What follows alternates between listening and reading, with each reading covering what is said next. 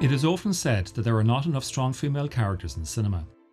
While it is important to ensure that we certainly have fewer weak female characters, filmmakers and critics alike often mistake strong characters for strongly drawn characters.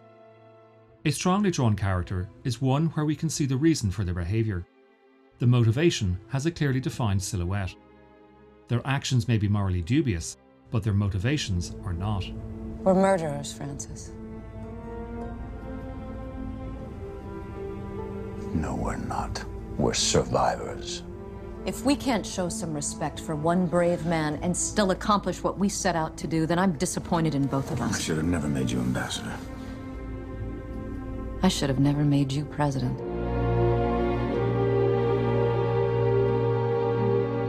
Lacking a clear outline, weakly drawn characters collapse to the point where their actions are inconsistent. That's when characters do things because the plot needs certain things to be done. The writer loses sight of who the character is supposed to be, the actor can't get a handle on what the character really wants, and the performance suffers as a consequence. Which leaves us with strong characters. For me, strong characters are boring. Strong characters always win. The outcome of every contest is a foregone conclusion.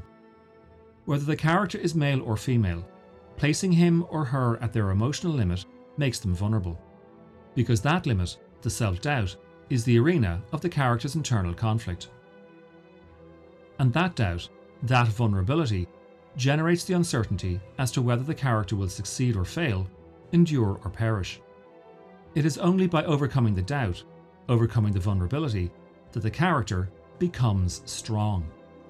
Drama is about change. A character either strengthens or weakens, overcomes fear or succumbs to a flaw. When in 1988 Thomas Harris published The Silence of the Lambs, he created a character that broke new ground. Not an FBI agent, but rather a trainee, the character was female and deeply ambitious.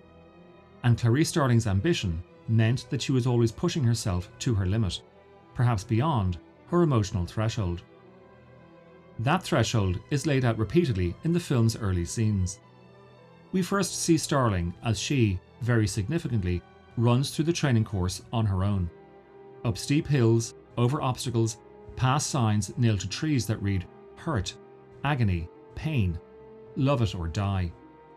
This is Little Red Riding Hood finding her way through the forest. Then, summoned to see Jack Crawford, Starling passes along staircases, elevators and corridors before finally making it to Crawford's office. But that is nothing in comparison to the number of thresholds she crosses when she goes to first meet Hannibal Lecter. Study those sequences and you will find they both foreshadow the story's climax, when Starling penetrates Buffalo Bill's house and basement. Catherine Martin! Yes! FBI! You're safe! At the beginning, Crawford asks Starling whether she scares easily. But while Starling goes to the limits of her fear, I can assure you that if Thomas Harris had made his protagonist male, named him Clarence or Carl Starling, back in the late 80s and early 90s, Tom Cruise or Denzel Washington would likely have played the lead. And the outcome? That would have been a foregone conclusion, because strong is boring. Thomas knew this because in his earlier novel, Red Dragon, the protagonist was Will Graham. Graham is a former FBI agent who was asked to assist in the case of the Tooth Fairy serial killer. Highly revered by the FBI, Graham is recovering from a mental breakdown suffered on a previous case when, in pursuit of Hannibal Lecter, he was attacked by the cannibalistic doctor. Intriguing as Harris's novel was, it lacked the compelling combination that he assembled for Silence of the Lambs. Here is Jodie Foster speaking at the BFI in 2016. For me, that was the most exciting thing, was to say, you know, we're going to take a classic human myth and ask ourselves, why in the hell has this been only reserved for men? For me, the reason that it was so important to make this movie was that there was a sort of healing process and almost like a growing up process to finally playing the woman who saves the women. And that woman who is saving the woman sees a reflection of herself in the women that she's trying to save. So for all the writers, good drama is not about plot or strong characters. but rather mapping the emotional limits of your strongly drawn characters. Proof of this is when Hannibal interrogates Starling about her childhood. In those exchanges, we come to see Starling's vulnerability. The question is whether she will be able to move beyond her self-doubt, and her self-doubt is her emotional limit. After your father's murder, you were orphaned. You were 10 years old. You went to live with cousins on a sheep and horse ranch in Montana. And one morning I just ran away. Like many classic films, The Silence of the Lambs almost didn't happen on several occasions. Thomas Harris had begun his career as a crime reporter with the Associated Press, working in New York, where he earned a reputation as an investigative journalist with an eye for the details on police procedure and an instinct for the psychological motivations of the criminal. Viewing the crimes from both sides, police and perpetrator, led Harris to write his first novel, Black Sunday, about the FBI trying to prevent a Palestinian terrorist attack on American soil. The book didn't sell that many copies, but that hardly mattered, because it sold to a Hollywood studio and was turned into a hit film starring Robert Shaw and Bruce Dern, directed by John Frankenheimer. That success allowed Harris to focus exclusively on writing novels. Red Dragon followed, and was turned into a movie, Manhunter, starring William Peterson and Brian Cox, directed by Michael Mann. The movie flopped, and so by the time Harris published The Silence of the Lambs 2 years later, no studio would touch it.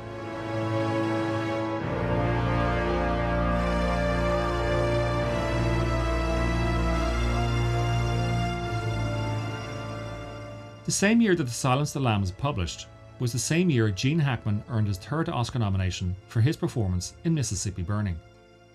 There he played the streetwise FBI agent Rupert Anderson, investigating the disappearance of 3 civil rights workers in 1964. Alan Parker's drama drew a lot of criticism, but it was a commercial hit, earning back 3 times its production costs for Orion Pictures. Hackman read Harris's book, liked it, and purchased the movie rights and turned to Orion Pictures for financing. Orion agreed and hired award-winning playwright Ted Talley to tackle the adaptation. Hackman had no intention of playing Hannibal Lecter.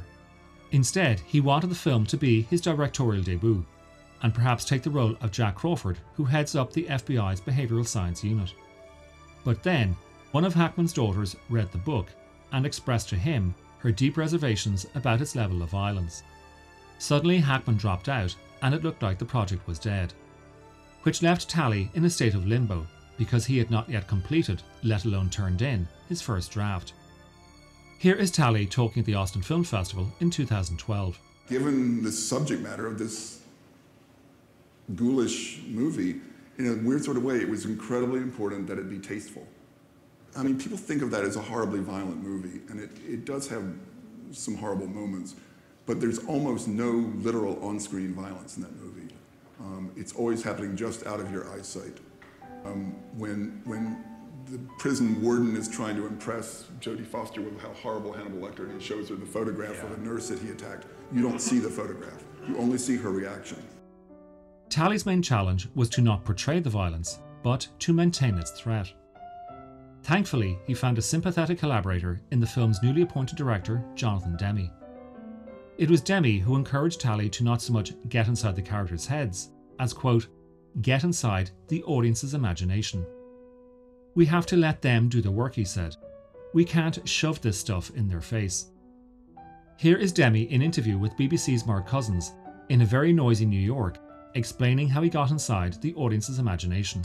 Well, first, the idea, I definitely wanted to use subjective camera style where the audience is placed in the shoes of the characters, which is of course a technique that Hitchcock sort of legitimized and capitalized on, and there's sort of these moments in Hitchcock movies where it cuts to point of view.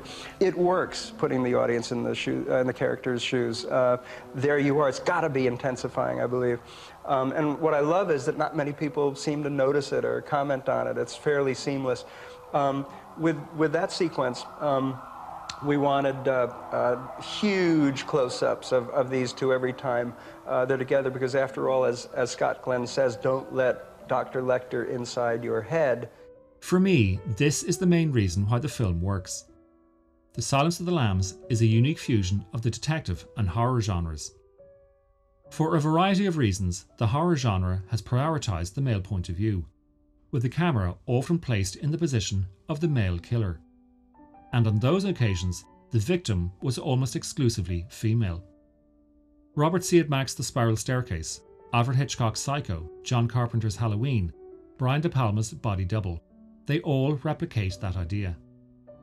Add to that the reality that until the arrival of Clarice Starling, the protagonist in a detective film was almost exclusively male. And since detecting is almost exclusively looking, the male point of view is only doubled. But what Demme understood was that with Starling as the protagonist, he had a unique opportunity to completely overturn audience identification.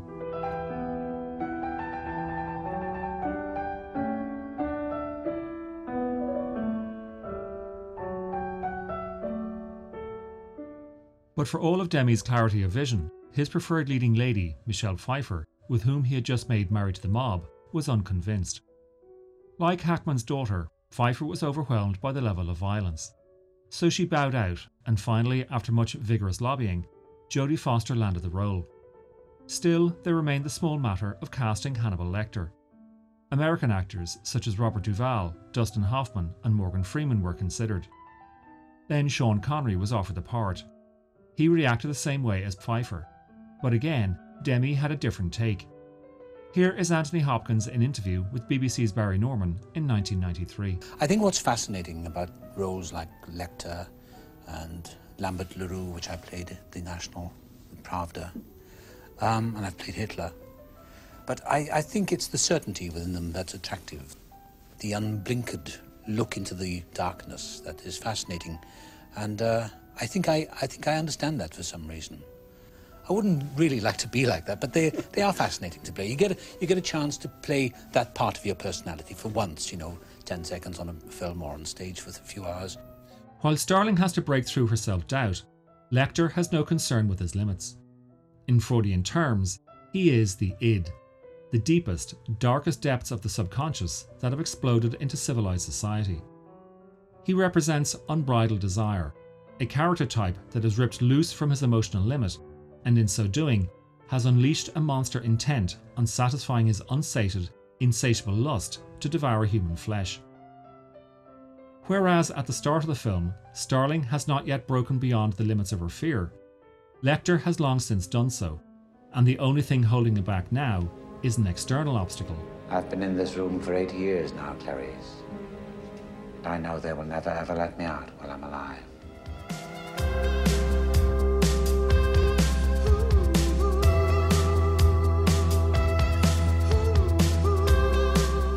But even after filming was complete and the post-production was all but done, The Silence of the Lambs had one final hurdle to surmount. Demme and his producers Kenneth Utt, Edward Saxon and Ron Bosman felt very confident that they had made a very good picture. But despite that conviction, they elected to hold not so much a test preview with the public, but rather a screening for people within the industry. Feedback was extremely positive. Then came a call from legendary screenwriter William Goldman. Goldman was phoning to congratulate Demme, but with one caveat. A sequence late in the picture had jolted Goldman right out of the story. After Lecter escapes, Crawford and Starling are hauled before Hayden Burke, the director of the FBI. Crawford is booted off the investigation and Starling is expelled from the academy, and as they leave, they get into a blistering argument. Despite Crawford's warnings, Starling just can't let go of the case. Goldman felt that this was little more than exposition to launch the third act. Its inclusion, he pointed out, held up the momentum of the picture, that it interrupted the flow of the story. Initially skeptical, Demme decided to re-watch the film with his editor Craig McKay, this time with that sequence taken out. And they realised Goldman was right. The sequence was deleted, and upon its release, and ever since, there has never been a single viewer who said, "You know what the story really needs? A moment where Starling is kicked out of the academy. That would be a great emotional threshold for her to overcome."